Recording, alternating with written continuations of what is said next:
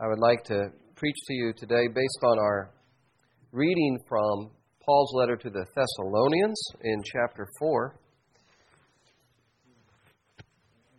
And here we have Paul encouraging the church at Thessalonica in the blessed hope that we have as Christians. Yes, we grieve, but we don't grieve as people who do not have hope. A couple of weeks ago, we had to put our dog down, put our dog to sleep. 14-year-old Holly, and she lived a good life, a long life in dog years. But that provoked a lot of questions for our 6-year-old Lydia. And she was asking me these questions. What happened to Holly's body? And I said that the dog was cremated. What is cremation? And then on it went. And then the next day or so, she came to me in the morning. It was just us. And she said, Daddy, when we die, if we turn to dust and ashes like Holly did, does that mean we become nothing? And she was looking for a word of hope, a word of, as a 6-year-old, a word of hope in the face of death and mortality. It's a deep human instinct. And, of course, I did give her a word of hope. And I'm going to give you a word of hope today, too. You know, in the ancient world, in the New Testament time period, the Greco-Roman world, many people didn't have a basis for real hope beyond the grave. And they wrote about this. There was one writer who said at this time, he said, hope is for the living. The dead are without hope. And many people in our world today don't have hope for beyond the grave. But what the Apostle Paul is doing here is he's assuring us, he's assuring these believers, and he's assuring us of the hope that we have because of Jesus Christ. And it seems like in this community there have been some people that passed away recently, and there was grieving that was happening in the community because they didn't quite understand where these people were and what the situation was. And so Paul writes these. He says, I don't want you to be uninformed, brothers, of those who are asleep, that you may not grieve as others do who have no hope. So I want to talk you through this passage. I want to talk about the basis of our hope and the content of this hope, and then the consequences of this hope that we have, the blessed hope that we have in Christ. And the basis of our hope is very simply found in verse 14, and we know this, we just need to remind ourselves of this. For since we believe that Jesus died and rose again, even so through Jesus God will bring with him those who have fallen asleep. The foundation of our hope as Christians for life beyond this life is that Jesus died and rose again. It's the resurrection of Jesus that is the bedrock of our faith, the foundation of this hope. So it is not blind hope. Sometimes you'll hear people talk about faith as a leap in the darkness, as if there's no reason why we believe what we believe.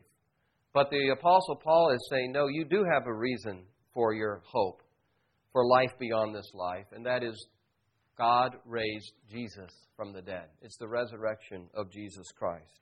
So Christian hope is not blind hope. It's not wishful thinking. It's not a psychological crutch. It's based on something that God did, God performing this great miracle over 2,000 years ago when He raised Jesus of Nazareth from the grave. That is the basis of our hope. Now, if that didn't happen, as Paul says in 1 Corinthians 15, our faith is in vain. Our preaching is in vain. I need to get a new profession. And of all people, we are to be most pitied, Paul says, because we have been living our life based on a delusion.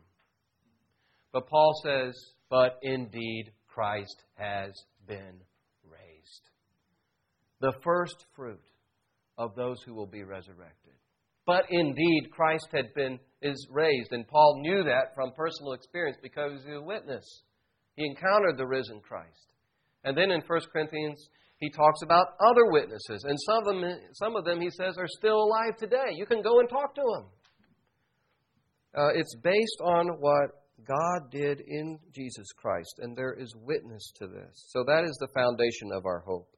We believe that Jesus died and rose again. And this is something that we have to get into our hearts and into our heads and let the reality and the truth of that sink in, especially as we go through times of grief and face our own mortality. There was an Anglican pastor named David Watson. During the 70s and 80s, I think, was when he was most active. In midlife, he was diagnosed with terminal cancer, and he wrote a book about his experience. And he did. He eventually died right after writing this book. A couple months later, he died. He passed away. In this book, he talks about his journey through that experience. And at one point, he talks about how he went through a period of doubt, of questioning, naturally. And he said these waves of doubt and discouragement would come to him in the middle of the night. He's in the hospital getting treatment. And he would begin to just think through, why do I believe what I believe? Just to kind of take intellectual inventory. Just to reassure himself that he had a basis for believing in Jesus. And he said one of the questions was, did Jesus really rise from the dead? He's wrestling with that as he's facing his own death. And he said this, he said, I had for many years sifted through the evidence for this until I was sure beyond reasonable doubt that the resurrection of Jesus is a historical fact. He had done some intellectual work, and he had come to this conclusion beyond reasonable doubt that the resurrection of Jesus was a plain historical fact. He said, intellectually, I was convinced as I possibly could that Jesus is alive, and that there is solid ground for my future hopes. And that is the basis of our hope. That is the solid ground for our hope, that Jesus Christ is alive. I would encourage you, if you've never done this, take some time to do some research on the evidence for the resurrection of Jesus. So that if you get to a place like David Watson was, where he's in the hospital and he's contemplating, he's on the doorstep of eternity. He's facing his own mortality. You can say, I believe this because there's good reasons. Not just because I want to, but because there are good reasons, good evidence to believe this. That can shore up your faith. And certainly, it's important to know some reasons so we can share our faith with other people. We can give reasons for why we believe what we believe. But that is the foundation of our hope. God raised Jesus from the dead. What about the content? What does this mean for us? What happens when a believer in Jesus dies? Paul says, even so, through Jesus, God will bring with Him, that's the key, with Him, those who have fallen asleep. We will be with Him. And so we will always be with the Lord, verse 17. Jesus said to His disciples in John 14 to encourage them just before He's getting ready to fulfill His mission and die and be raised again and ascend to heaven. Jesus said to His disciples, because I live, you also will live. And then He says, if I go to prepare a place for you, I will come again and take you to myself, that where I am, you may be also. You see this relational language with the Lord? Jesus says, you will be with me. I will take you to myself. The God we worship, the God we serve, is a relational God, a God of love. This relationship that we have with God of knowing and trusting and loving Him is an eternal relationship. God is an eternal God. His life is eternal. And out of love for us, He draws us into this relationship with Himself, and He promises this is going to go on forever. It's an eternal love. Death cannot defeat the relationship that we have with God through Jesus Christ. If I go to prepare a place for you, I will come again, Jesus says. I will take you to myself, that where I am, you may be also. What a precious hope that we have. Now, Paul here is addressing what happens to Christians at the end of time when Christ returns. So he says the dead in Christ will rise first. This is the hope of bodily resurrection. We believe in the resurrection of the body and life everlasting, we say in the creeds. We believe in the resurrection of the body and life everlasting. Now, this raises a question, doesn't it? What happens in the meantime between a believer's death and then when Christ returns at the end of time? What about that middle period? And Paul uses some language here that raises questions. He talks about believers falling asleep. And some people teach, based on that language, that Paul is talking about soul sleep. That when a Christian dies, they go into this unconscious state and then they are awakened again at the second coming of Christ. But there's this period of unconsciousness, kind of a murky, non-existent period. I don't believe that's what the Scripture teaches overall. I don't believe that because there's several Scriptures that talk about as soon as a believer dies, they're in the presence of the Lord. So, for example, Jesus on the cross, what does He say to the penitent thief who's about to die? Today you will be with me in paradise.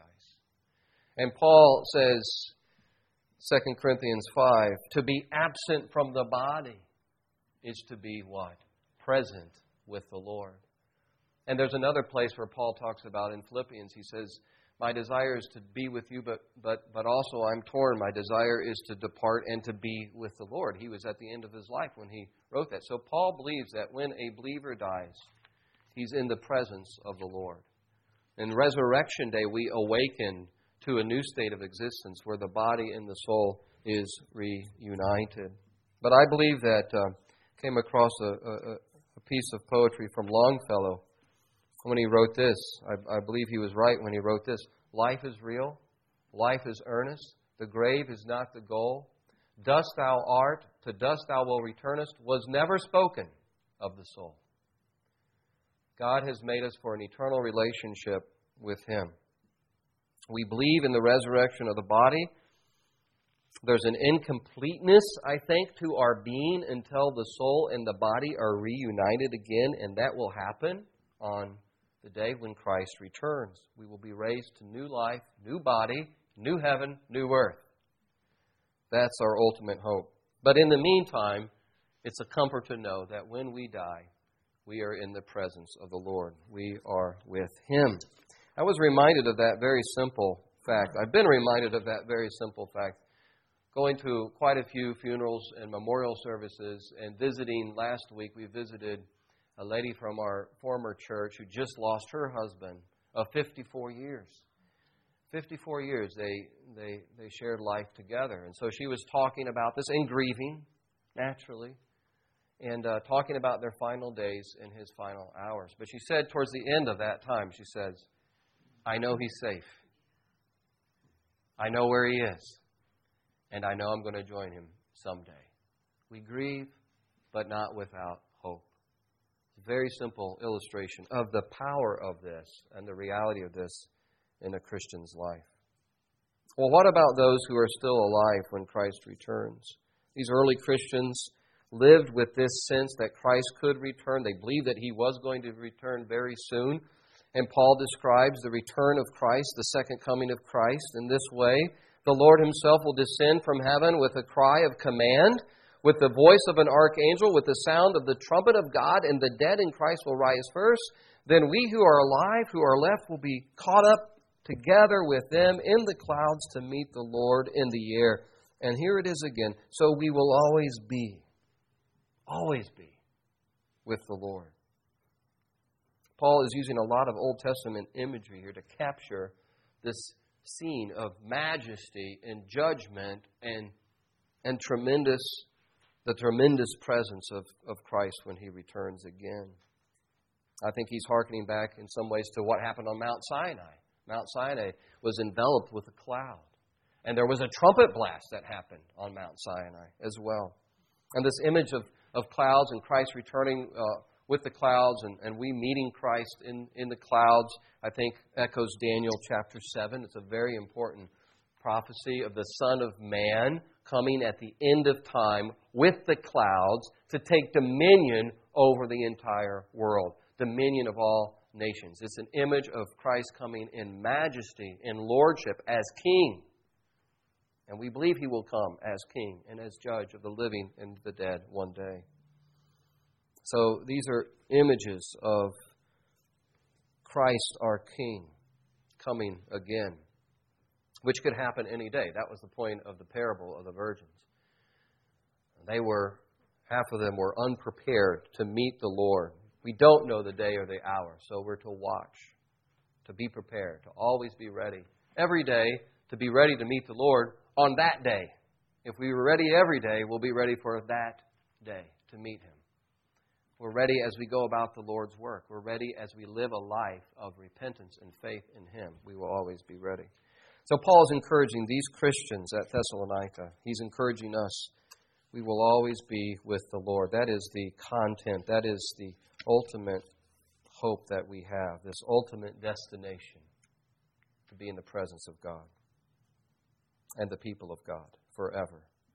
So what are the consequences of this? Well, we've already talked about it. We grieve. It's appropriate for us to grieve, but not without hope. Not like others who don't have hope. And we are to comfort one another. This has a sense of strengthening one another with these words. These words are comforting words. We are to comfort ourselves in this hope, and we're to comfort one another in this hope. As we go through periods of grief, mourning, as we see other people going through these difficult things, we can strengthen them with the hope that's in Jesus Christ. I don't know if you've ever attended a service where this hope wasn't there. I've had to conduct some services as a minister where people didn't have this hope, where the person who died, there was not a shred of evidence that they had faith in Christ or in God, and the people and the families had no hope as well. It is empty. It is dark.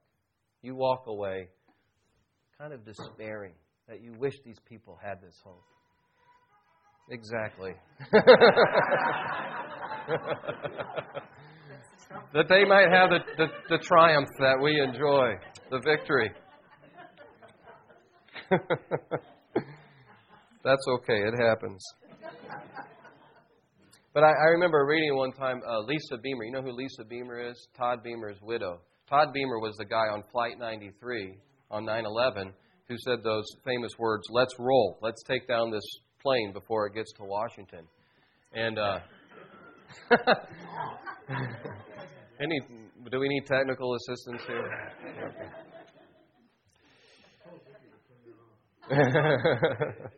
Anyway, she said she attended a lot of memorial services during that time after her husband died. She attended one at the site of the crash in Pennsylvania. And this is Lisa Beamer, and she said, I was listening to these wonderful, well-intentioned speakers, and they did their best to comfort us, but there was little, if any, direct reference to the power of God.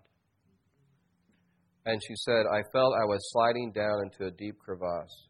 It was one of the low points in my grieving. She said it wasn't the people, it wasn't the event, it wasn't the place. It was just the reality of how hopeless the world is when you don't factor God into the equation. We don't do that.